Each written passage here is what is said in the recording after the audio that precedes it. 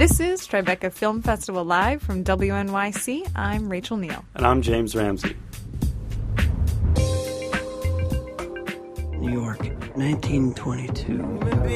When Shakespeare said clothes maketh the man, what he was really saying was that the way that you present yourself by adorning yourself, by costuming yourself every morning, speaks reams about who you are. Rachel, what do our outfits say about our place in the world? I think our outfits say we might be in a non-smoking studio, but at least we can wear our smoking jackets. We absolutely can.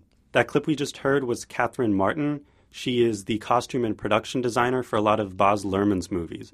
They most recently made The Great Gatsby, and you've probably also seen Moulin Rouge and Romeo and Juliet. Real knack for the glamorous stuff. Yeah, I've seen all those movies, and I also found out that she's his wife. Here they are talking about being a working couple.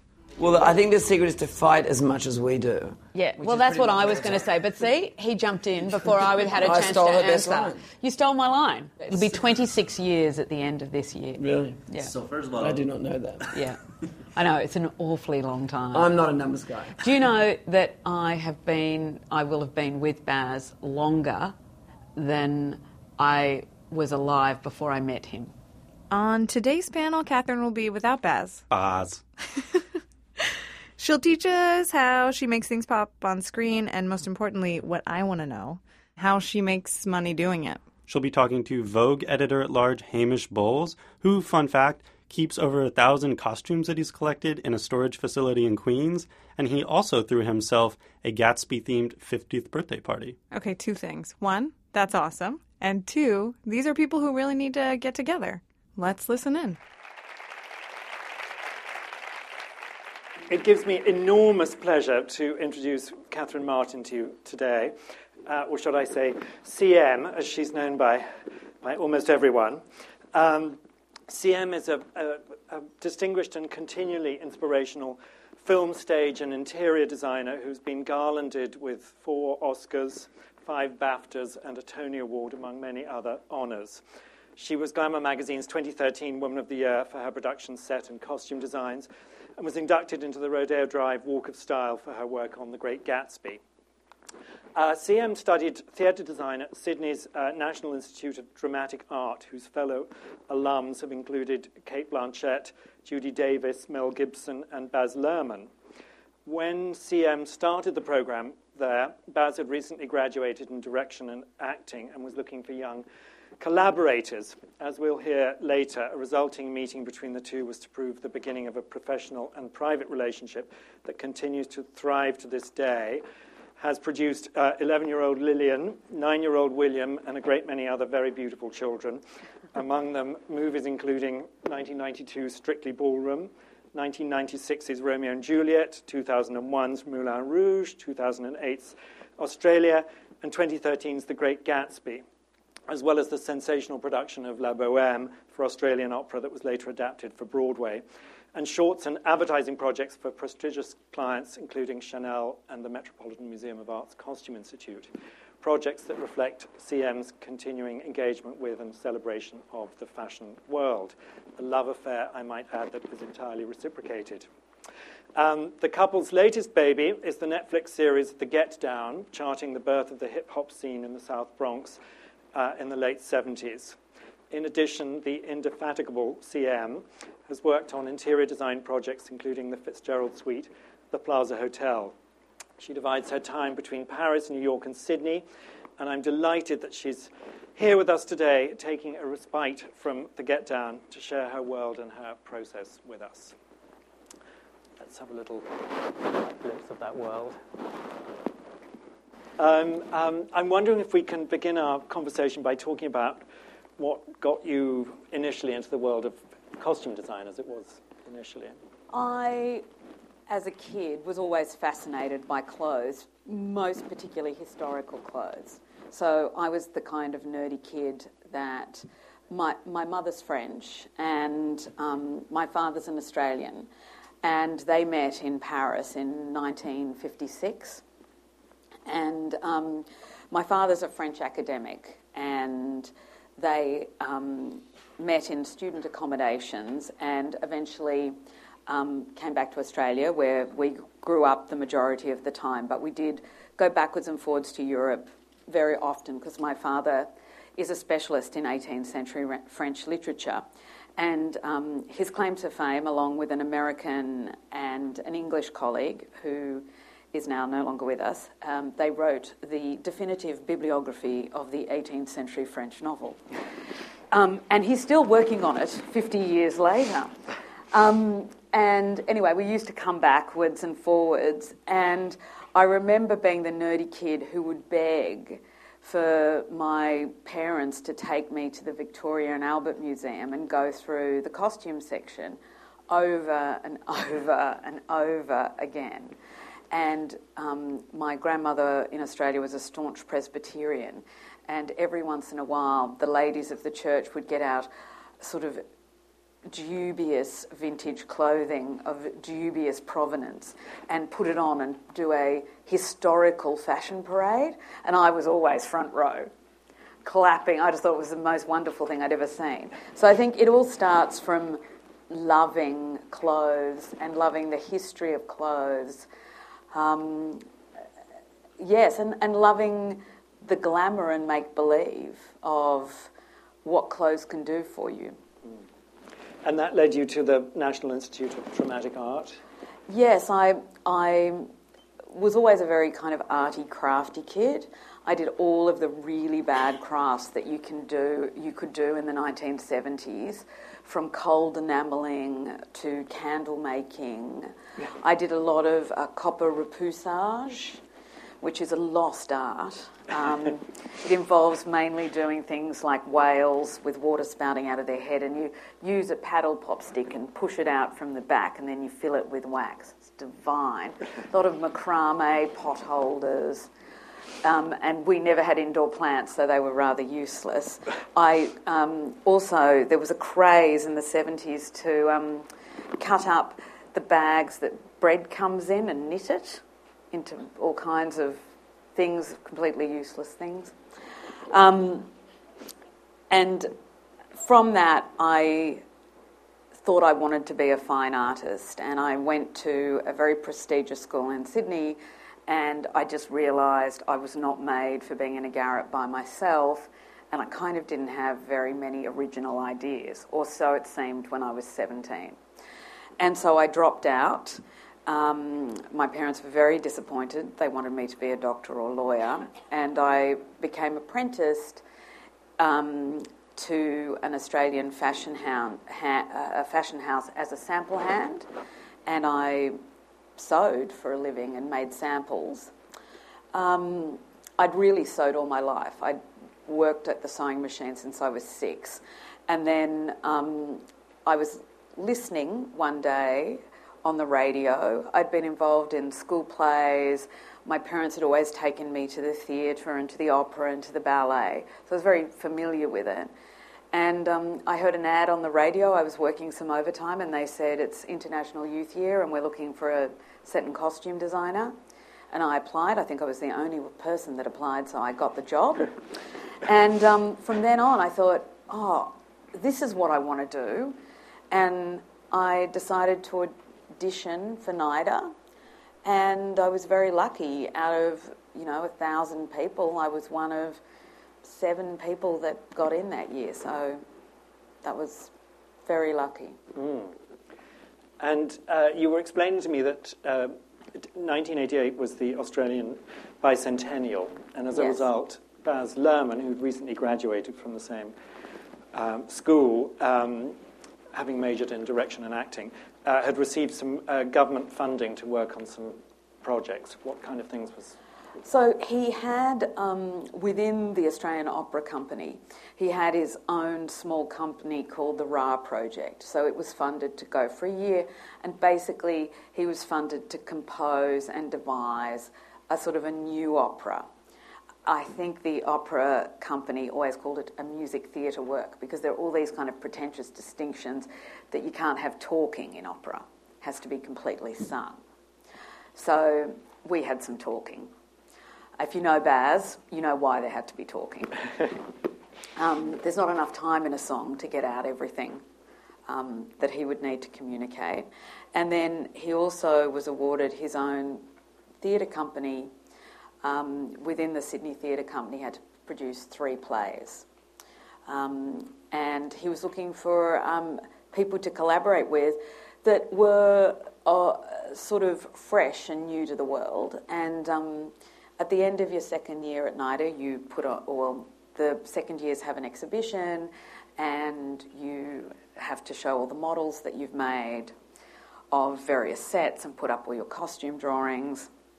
And he saw what I'd done and what Angus Strathy, who was my co-costume designer on both Strictly Ballroom and Moulin Rouge, and he liked what we did. And so he asked us, well, actually, he saw what we did because the woman who ran NIDA at the time, the administrator, had seen...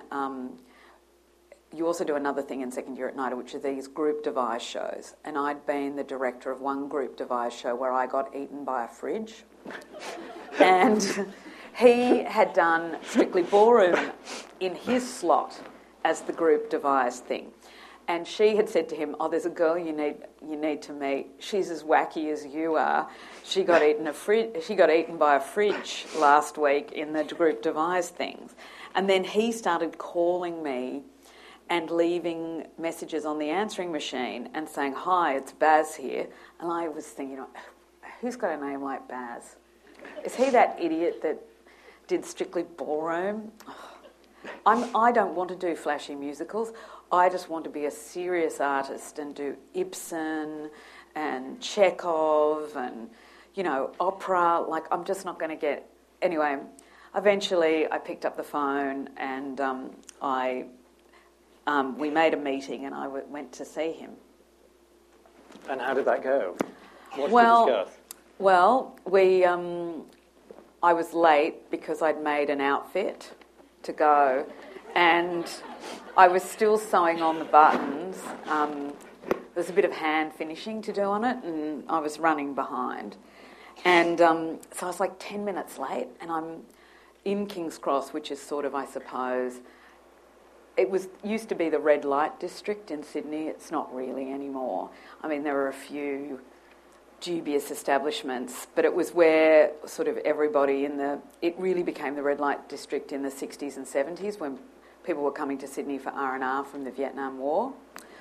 And he had an office which was above an old brothel, and I was standing there buzzing, going, "Oh, damn, I'm late and I've tanked the interview." And I was very preoccupied by this.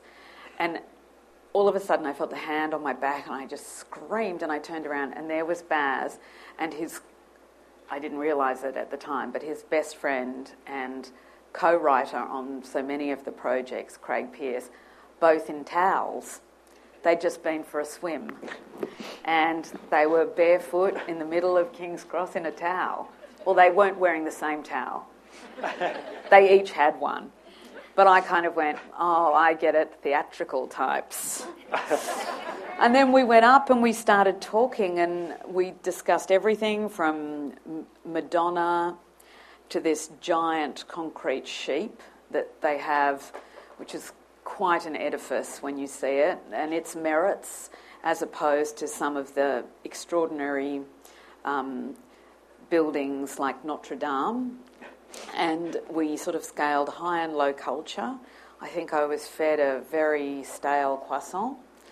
And this went on for like maybe 4 hours, and then Baz said, "Oh, I've got something to do. Goodbye." And I was thinking, mate, you've just talked to me for 4 hours. Surely I've got the job. But he supposedly had to think about it. So I was a little cranky about that. But eventually he did think about it. And Angus, who couldn't be there because he was working on something else, and he was sort of pathologically shy at the time, so I kind of had to broker the relationship. And we needed to share it because there was too much work for us to do, one person to do.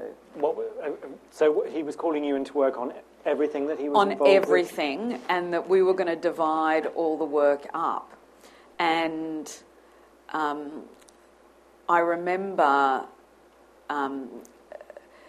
saying basically, I didn't have the first slot. So when you're in your final year at NIDA, the staff divides up the class and someone gets to do the sets and costumes on all the graduating productions. But because the year of actors is usually quite big, like up to 20 people, they might have a series of one-act plays, or it might be a big musical. But then there are also second-year shows that need to be serviced in terms of design.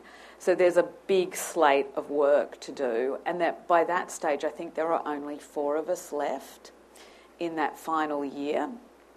And so, there was a lot to do. Everything from Shakespeare, it's like a blur. There were like 3 comedies, a Macbeth. I think there might have even been an Ibsen play. And there was also, I'm just trying to remember the name of the play, but some of you might know of Jim Sharman. Jim Sharman was directing that year, and he was the director of Rocky Horror Picture Show, and both Hair and Jesus Christ Superstar on Broadway and in the West End. And so that was a very prestigious gig. But I'd already said yes to Baz, so I couldn't take that. And I was kicking myself that I'd made the wrong decision. You're listening to Tribeca Film Festival Live from WNYC. Coming up after the break, we'll hear more from Catherine Martin and Hamish Bowles. But first, I caught up with some dapper audience members from this panel about what has them excited at this year's festival. Right after I saw The Great Gatsby, I went straight down to Prada in Soho and saw the costumes on display. My name is Diego. I am not a filmmaker, but a friend of mine, she is a producer and director, and last night actually we were talking about movies, and I told her that my interest would be in costume design, and she's like, well, tomorrow has a panel and you should go, and then I just came.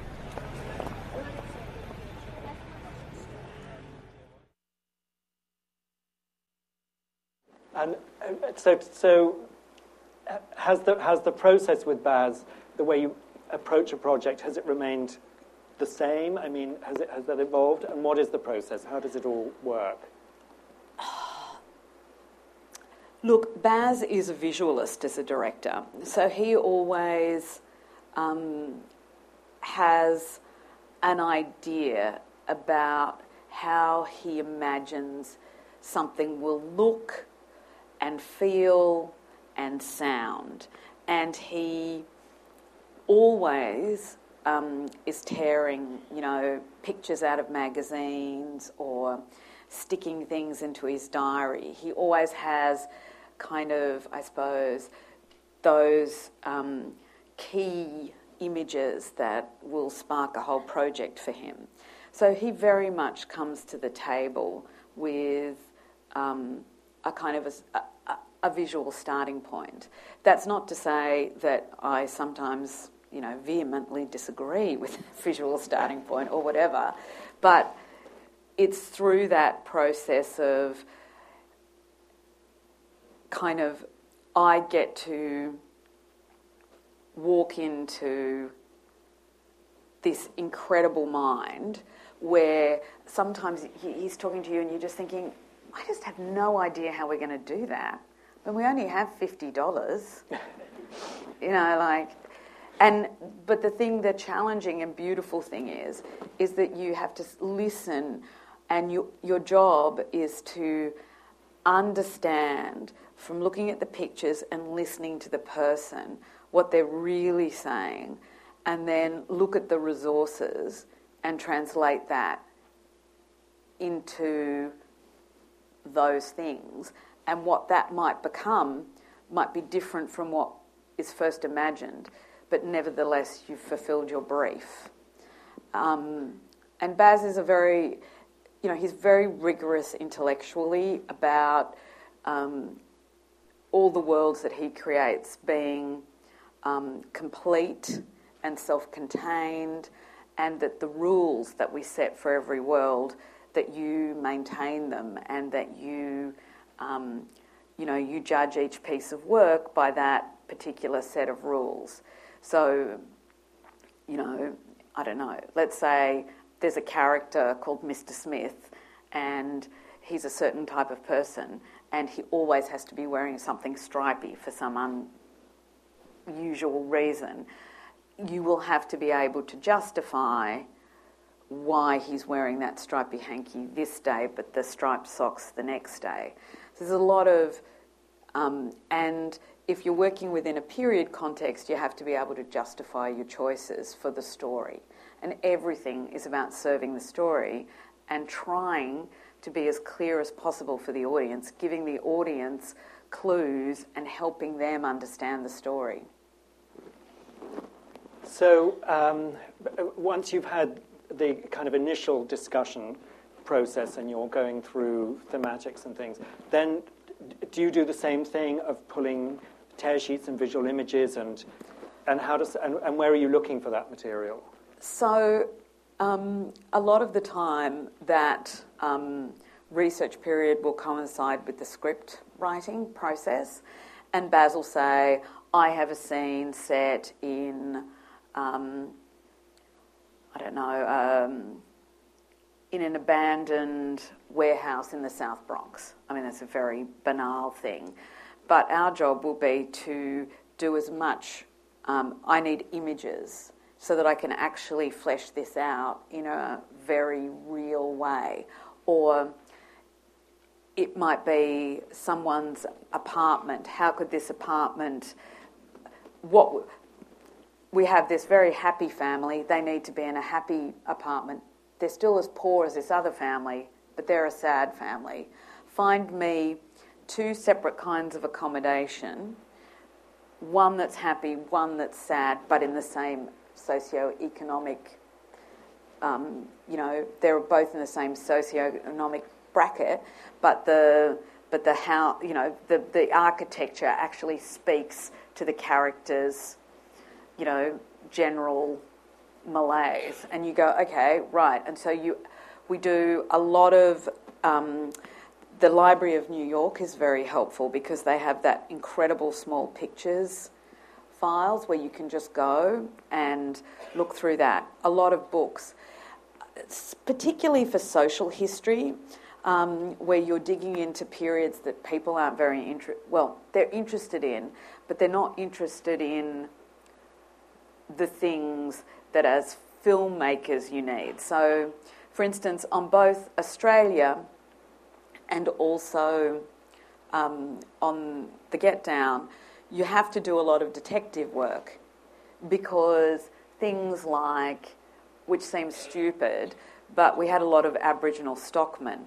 And now it seems obvious to me that, of course, they would never have worn socks with their riding boots. But, that kind of thing you can only find out by going and sitting under the tree with an elder who actually was alive in the late 40s. And you said, did anyone wear socks? And he goes, socks? And that seems unimportant, but it becomes, you want it to be as authentic as humanly possible. And similarly in The Get Down, a lot of it is also oral history from people who were there. What was the meaning of wearing an AJ? Why did you care about... what did Converse mean to you? What were B-Boy's favourite shoes? What made a pair of suede Pumas in 1977 really desirable? And all those things need to be decoded in non-traditional ways by interviewing people, talking to them, visiting the places in a pilgrimage, doing, a South Bronx tour or going up north as it was in Australia and doing the research. The internet is an incredible resource. Reading novels that are set in a particular period are very helpful. Autobiographical material. And you have to make the pictures up in your mind, And it's good sometimes too, I think, to have the written material and the image. Because if you look at an image of what someone looked like in the late 19th century, a can-can dancer, they look like I don't know, like a frowsy old granny, granny gone bad. And you then read the experience. I read a lot of guidebooks, American guidebooks to Paris or travelogues. These seem to be very popular in the late 19th century. And it would be descriptions of people's night out in the Moulin Rouge. And when you heard about what it actually felt like to be there, the image and the description didn't match, because our modern day connotations of the experience don't equate with the image. Similarly, many times you look at a beautiful Erte drawing and then you see the showgirl in the costume and you just go, what happened? And it's not that Erte's vision, it's just that reality and fantasy and how people think about things, just think about it in normal day life, how you'll go out on the town and you'll be in a nightclub and you'll think how great you look and so much fun, and then you take all these digital pictures of yourself and then you look at them in the morning and you go, delete, delete, delete. But what it felt like was amazing, and I think that's part of storytelling, is it's not only good enough to replicate the image, you must support the story by allowing the audience into how it felt to actually be there. In terms of storytelling, I'm just going to ask you about a very specific thing that really struck me in Gatsby, which is that Gatsby himself hosts two parties within the story, and the first one is high voltage glamour, and everyone is absolutely immaculate, and then by the second party, there has been a complete kind of disintegration, and there's a seediness has crept in, and the costuming is suddenly very different. What was the process? I mean, what's the sort of thought process and behind a concept like that, and how do you get there? So Baz felt very strongly that the first party needed to be seen through Nick's eyes as the most, and be true to the descriptions in the book, that it was, it was champagne and stars and yellow cocktail music, and everyone was sophisticated and beautiful, and that he was entering, Baz used a reference, he said it's like the Garden of Earthly Delights by Hieronymus Bosch. And then when you get to the second party, he said, you're getting, basically in the book, it's towards the end of the summer, and they do have a description where the crowd that's coming, it's just kind of, everything is becoming frayed at the edges. But what Baz wanted was for you to see it through Daisy's eyes, so you realised what she was seeing, that there was a certain vulgarity and kind of tawdriness about the whole affair, and that because Daisy was seeing that, you've got Gatsby being kind of undone by it, because he realises, he starts to see things in a different way, as does Nick. And Baz showed us lots of images by Otto Dix, and there's nothing, you can't get much seedier. When you see the party scenes that are described in the period, he painted contemporaneously. And it's very fun to do, because you get to make really clear palette choices that are completely different, and you have to remember, and Baz wanted a lot of the same people. So he wanted an influx of new people in the second party, so you saw that it wasn't totally the same crowd, but he also wanted a large pool of the extras at the party to undergo a disintegration. So we had to make a lot of two costumes for a lot of the guests, so that you actually got them to see them sort of before and after, as it were. You were speaking earlier about the incredible historical verisimilitude and the fact that you're scrupulously looking at period references and so on.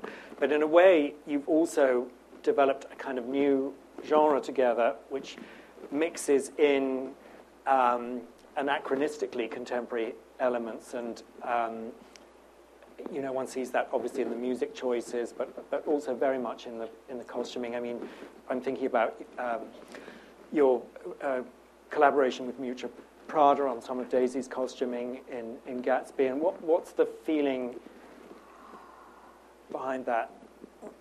I think it's for a number of reasons. I think it's a deliberate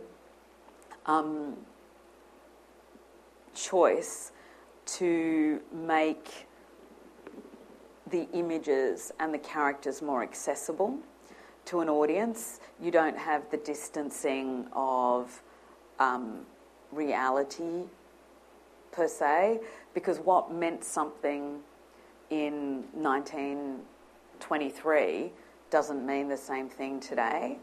But I think it's also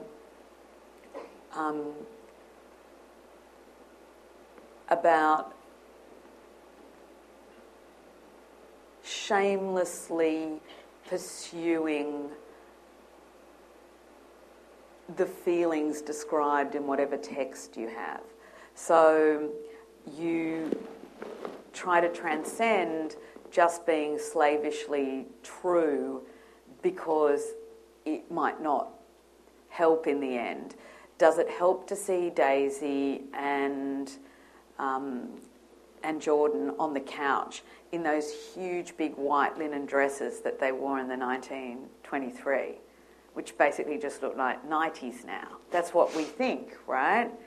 And in our minds, all of us have already, because we've seen, hundreds of flapper Halloween costumes, and we've seen old movies on the TV, and we've looked on Instagram, and people have Gatsby-themed weddings all the time. We all have our own idea of, what things should be. And I think what's interesting about Miuccia and Baz, and why I thought it was a very good collaboration, is because although Miuccia would say she only references the past she knows herself. So she only references things that she's lived through or seen before. You can see that she's incredibly cultured. She comes from a big, she comes from a historical tradition, historical European tradition. And in her clothes, you can see that culture, that education, being well-read, being surrounded by museums. But with her, it becomes the future. It's a very interesting thing, and it's not consciously trying to quote the past. Whereas, in a way, they're both trying to get to something new, both Baz and Miuccia, but Baz does it by very consciously quoting the past all the time. There's a certain amount of irreverent nostalgia, if that can be a concept, and it's about, I suppose, referencing the past to get to the future. And one of the things about the 1920s is it was the future. We think of it as the past, but the 1920s really signalled the birth of the future in the 20th century, because after the Great War, you basically have people completely leaving the 19th century. Men have been in flying machines. There's been chemical warfare. The cavalry as a concept is kaput because they're just mown down by machine guns. There's an extraordinary psychological, technological revolution.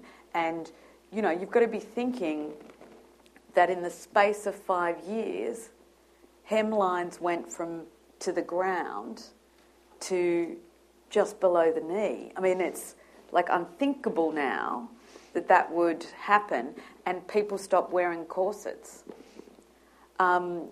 by the late 20s, women were chopping their hair off. Women were smoking. With prohibition, you have women going into bars. I mean, it's a huge... And I think what is great about Mucha is she also embodies that challenging who we are, looking to the future. She's also a woman, just like Coco Chanel, and in the late teens and 20s, there's a huge number of female fashion designers for the first time, whether it's the beginnings of Schiaparelli or Coco Chanel, or I always pronounce them wrong, but they're two sisters, Caillou, yes, sisters, and it just goes on, and you have women speaking to their peers and making clothes for them for the first time. So they're clothes that they have the experience of wearing, they understand it, and that's what Mucha does. And those women were challenging the perceptions of beauty within the culture. What's beautiful? What's modern? What's appropriate? Coco Chanel was skinny and tanned. She used to, before that, being tanned was a sign that you were a worker and you were out in the outdoors, and everyone wanted to be white. So it's about, and so I thought that was a really, really good connection. Very long-winded answer, sorry. And then the other part of it was to have Mucha Prada's clothes in the parties, and that this would be something that obviously would be reported on. Both Baz and I felt very strongly that it helped the audience to understand that it was that kind of party, that they were the kind of people going to Gatsby's parties. They're people that would be wearing very fancy clothes like that it helped place it in context. And how do you... So Carrie Mulligan is dressed thusly, and then how do you dress the extras? How does that all work? Are you designing every single thing? Are you finding vintage things? So it's always good, I find, to look at real things because, it's very inspirational. It's good. You get a sense of the fabric, scale of prints, all of that. And where are you going to do that kind of research? Well, I did a lot of that in New York, actually. There are a lot of great vintage houses that will rent you things, and they know it's just to have a really good look at them and possibly be more or less inspired by them. Sometimes more than less, sometimes. But remembering that they're nearly 100 years old, these clothes now. And so, firstly, people are a lot bigger than they used to be. Secondly, it seems almost criminal to put them through the rigmarole of being on set. So do you use some vintage things? Yes. But they're things that aren't going to get totally trashed. And it'll be a shawl, or it'll be like the happy coat from Western costumes that Mr. I always forget his name, but he's the photographer in the Myrtle party scene. You will use certain things to give the right tone. I'm really lucky that basically I've had the same wardrobe department since Strictly Ballroom. Sometimes I do turn around and go, oh my God, these women are old. And then I realise that I'm as old as they are. It's a bit embarrassing. And so I've always been very lucky because we don't have rental houses in Australia. So you have to create your own costume department. We have to make stuff. And so at some points, on Gatsby we had up to 90 people in the wardrobe department. And it'll be kind of set up a bit like an old-fashioned sort of atelier where you'll have, different cutters. We call them cutters, but they're the pattern makers. Have a different style, so they're good for, different people. And we have milliners and art finishers and people that, work on doing fabric repeats and printing. So we do a lot of making in-house. We hired some things, particularly workwear. That's very good coming out of America. Denim. It's hard to make good vintage denim pieces. Mm-hmm. There's a certain kind of look to them. Uniforms, policemen's uniforms, First World War uniforms. You probably want to get them out of... but mainly we make a lot. And we also, you have to be conscious of the budget and time.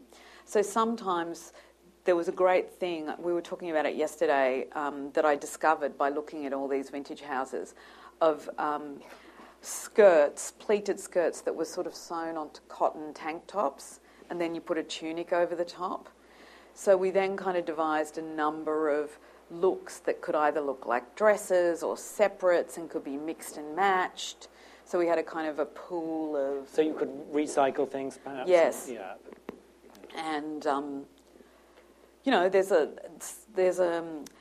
the one area that I was very naughty about from a period perspective, because I was brought up very much in terms of design being totally period perfect. Like when I was at NIDA, the idea that you wouldn't make sure that the edge of a bonnet in an 18th century piece wasn't hand-stitched for the close-up. Like all the crimes I've committed, all the crimes against period that I've committed now are just there's too many to list. But,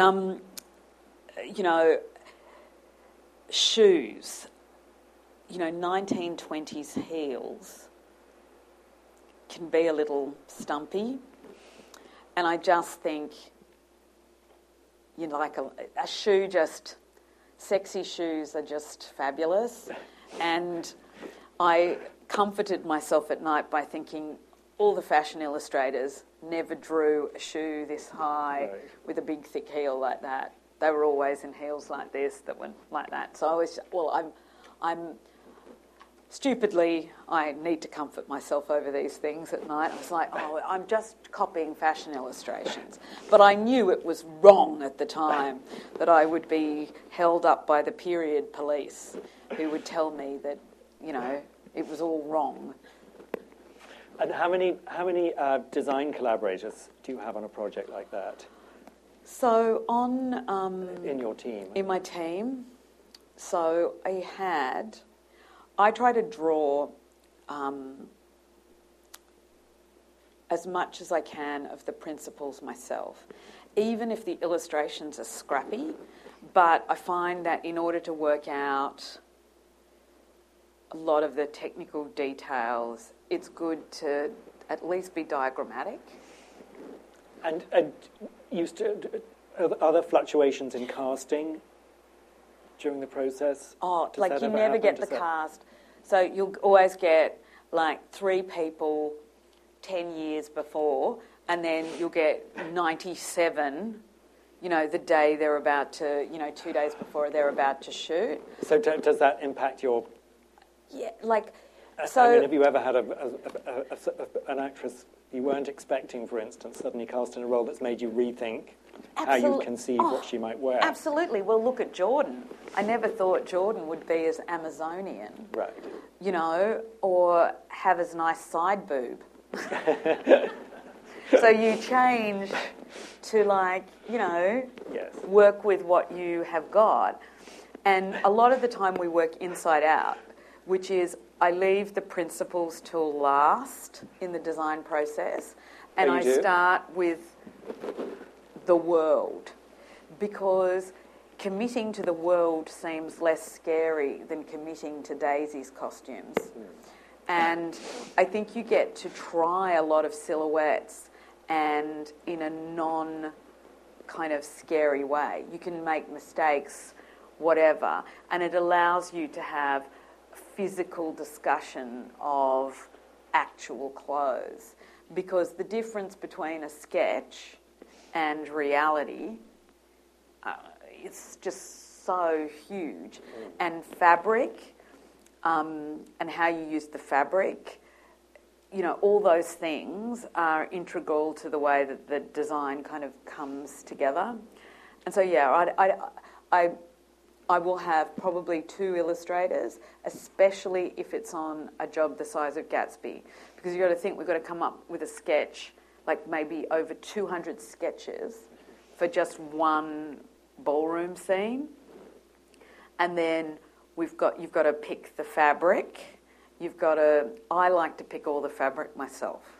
Where do you do that? Like Where do you source things? Well, I was very lucky on Gatsby because I got to fulfill a lot of dreams. Like I was able to get a lot of custom lace made by a company called Solstice. I had a lot of beaded fabrics made by them. I had fabrics embroidered in India. And it was a luxurious process because you usually don't do that. And then I had a lot of stock fabrics that I bought here, and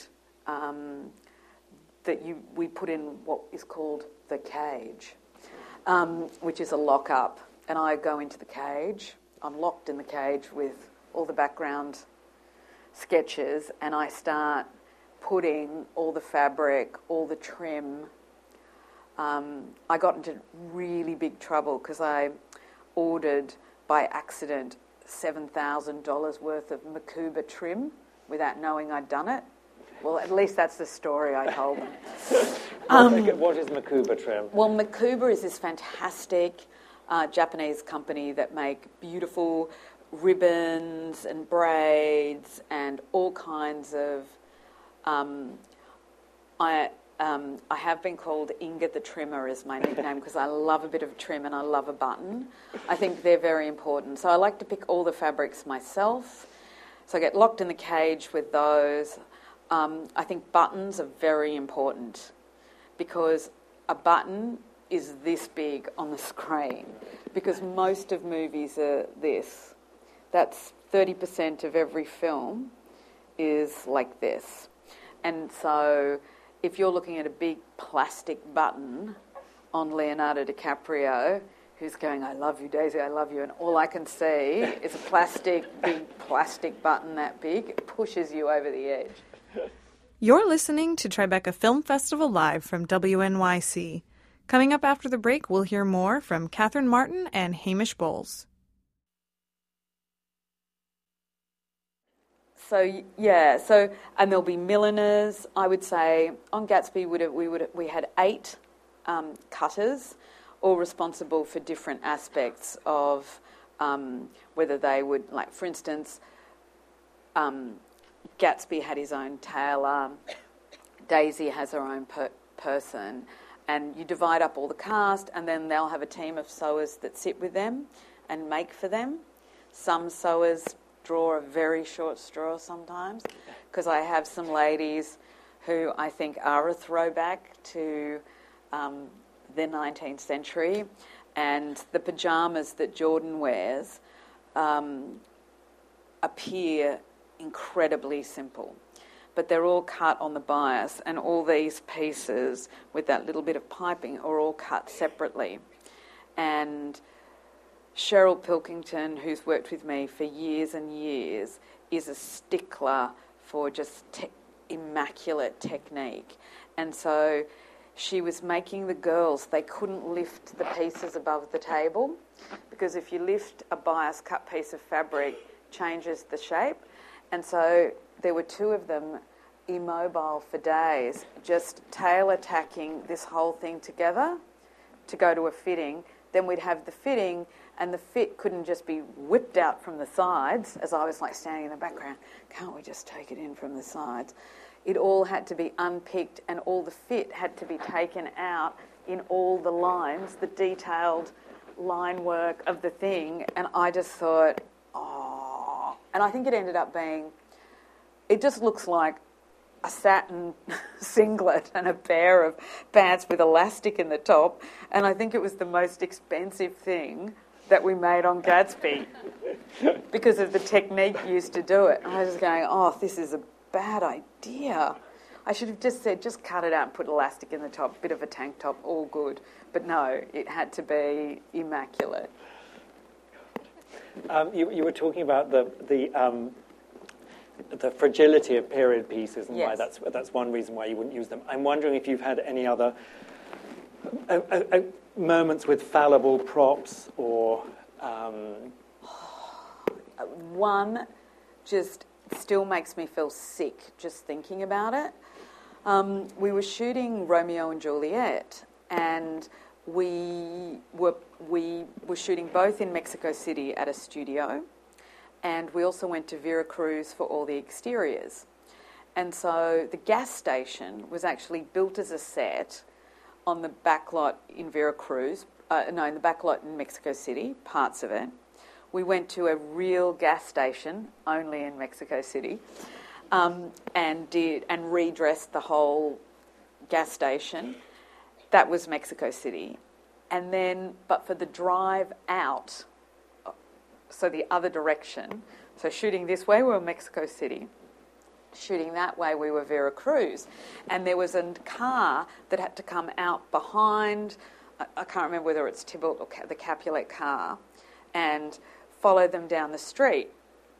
Anyway, we get to Veracruz, and Baz is like, "Where's the green car?" I'm like, he never actually screams at anyone but me. He's very well behaved. He would have whispered loudly because he wouldn't want to have seen that there may have been some tension between us. Going, "Oh yeah, the green car." So I go to the vehicle coordinator and I go, "Where's the green car?" "The green car?" "Yes, the green car. Remember the green car?" He goes, "I think it's in Mexico City." I'm like, very bad outcome. So I said to him, what model of car was it? And he said, I said, "Can you remember that? Because I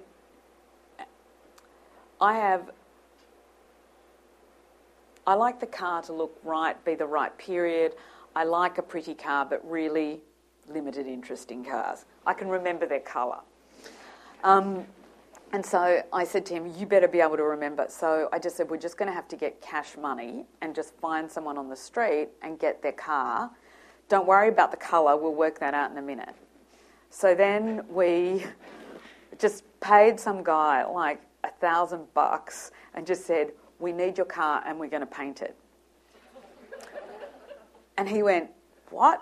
And I said, "Oh, look, we'll put..." Because they tell you to do this, but I don't think it really works. But if you put milk in paint, you can get it off.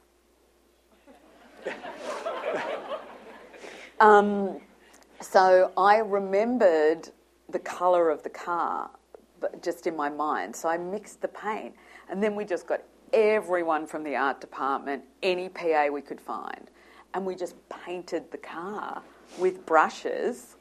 And I'm just painting. "Are you ready yet?" "Not quite yet." And then the car dried as it was being driven off. That was horrendous. It was just prone to mishaps. I don't know if any of you remember or have seen the fish tank scene where they see themselves for the first time. The fish tank broke twice. Once because the fish man who was cleaning leant on it and it fell over. And I went, maybe that wasn't built to my exacting standards because it shouldn't have fallen over. And then the next time it was that I think the thickness of the glass hadn't been calculated correctly to stand the pressure of the water. So my decorator was standing in there and I was on the other side and I could kind of see something happening, and she just was starting to look like that, and what she could see was that the glass was bowing like this. But of course, in typical Bridget Brosh fashion, she didn't run out and save herself. She was saving the antiques. So she was just kept running in and out as shards of glass were flying, and I was just going, "Are you insane? Save yourself." So on that moment of insanity, fabulous insanity, we're going to open up for some questions. If anyone has a question they'd like to address. Yes. very inspiring. I'm really very touched and very inspired by your work and who you are being. And I'm working on a project that's a mythic story that takes place in contemporary New York City with the music and art cultures. But it also draws upon the underground cultures in this town for the last 45 years. So I wanted to mix and match from disco and punk and other elements. But I also want to have it cohesive. So any advice around that? I mean, how would you approach something that has been one? I think you've just got to be true to your story and your character and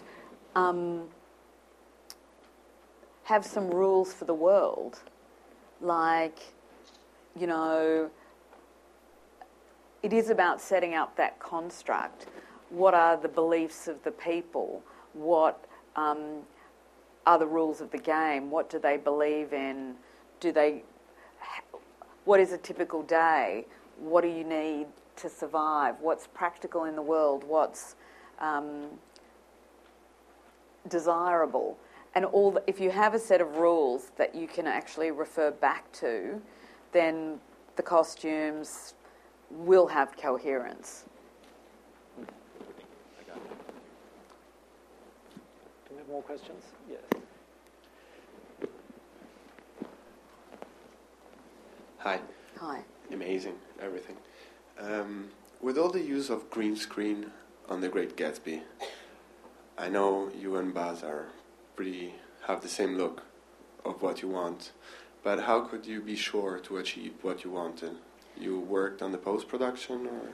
Yes. So Baz won't shoot on a green screen unless he knows what it's going to look like at the end. So we spend a lot of time within the art department ourselves, pre-visualising and producing the look for all of the set extensions. And on Gatsby, I kept on a visual effects art director because, to me, that is becoming a position that is more and more needed within a department because you design the whole thing. You don't just design the little bit that you're seeing. We designed the whole of the Gatsby mansion. Baz wanted to know where the kitchen was, where the bathrooms were. It's impossible for him to get to his room through that tower, and where is that window in relation to the windows in the room? And we went, well, Baz, come on. But we had to do that. So it's a real place with real place for cars and a logical floor plan. He'd say, well, how long would it take him to get there? Could he get there in time? And I'm like, oh, isn't this the movies? So we designed to answer you, we designed the whole thing as if we were going to build it all, and then you just cut that little bit out, and then the visual effects have all of that material to base their extensions on. Wow. Yes. Hi, I'd just like to say I'm a fan of Aussie Power overseas, so thank you. I knew I had to get here today. I've loved all your work, and a big shout out for Australia. I remember going with Mum and just looking over at her in the theatre at one stage, and she was just in another world. So thank you so much. Oh, you're very welcome. Yes. I just wondered if the green car made it into the final cut. It did. How did it look? Look. Let's just say, not my finest hour. There have been a lot of those, though. I remember walking into the set, of the, in the belly of the elephant, where in Moulin Rouge, where Nicole Kidman tries to seduce the Duke. And I walk in and I go, who thought that thing that I think is meant to be a tiger skin rug is nothing but an inflated nylon? It was the most hideous thing I've ever looked like. It looked like an escapee from like Scarface. It was like a bedspread out of Scarface. That's what it looked like. And it was so shiny and nylon. And so I was being yelled at to get off the set. So I just got it and I kicked it under the couch as far as I could so they wouldn't find it. Anyway, I go back. I'm running around. I'm doing other stuff. I go back. I go, better go and check to see what they're doing on set. I go back. And I see Nicole Kidman rolling in this thing going, you know, when she's faking her orgasm for the Duke. And I just go, see, there is no justice in the world. I tried to kill that thing and it came back. And you just sit there just going, oh, not my finest moment. I think we have time for just one more question. Do you want to? Yes. Is there a project you're most proud of, was the question. I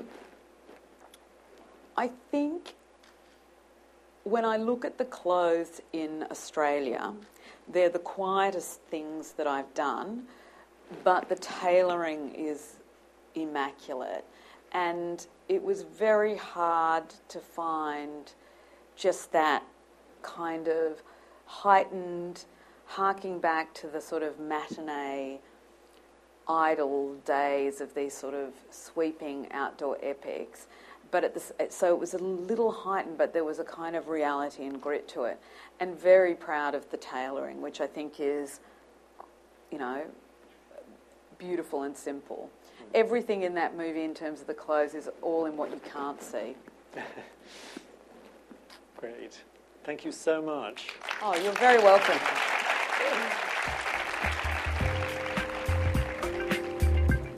On the next episode of our show, we'll hear movie mogul and proud New Yorker Harvey Weinstein on how he makes one award-winning movie after another. That's next time on Tribeca Film Festival Live from WNYC.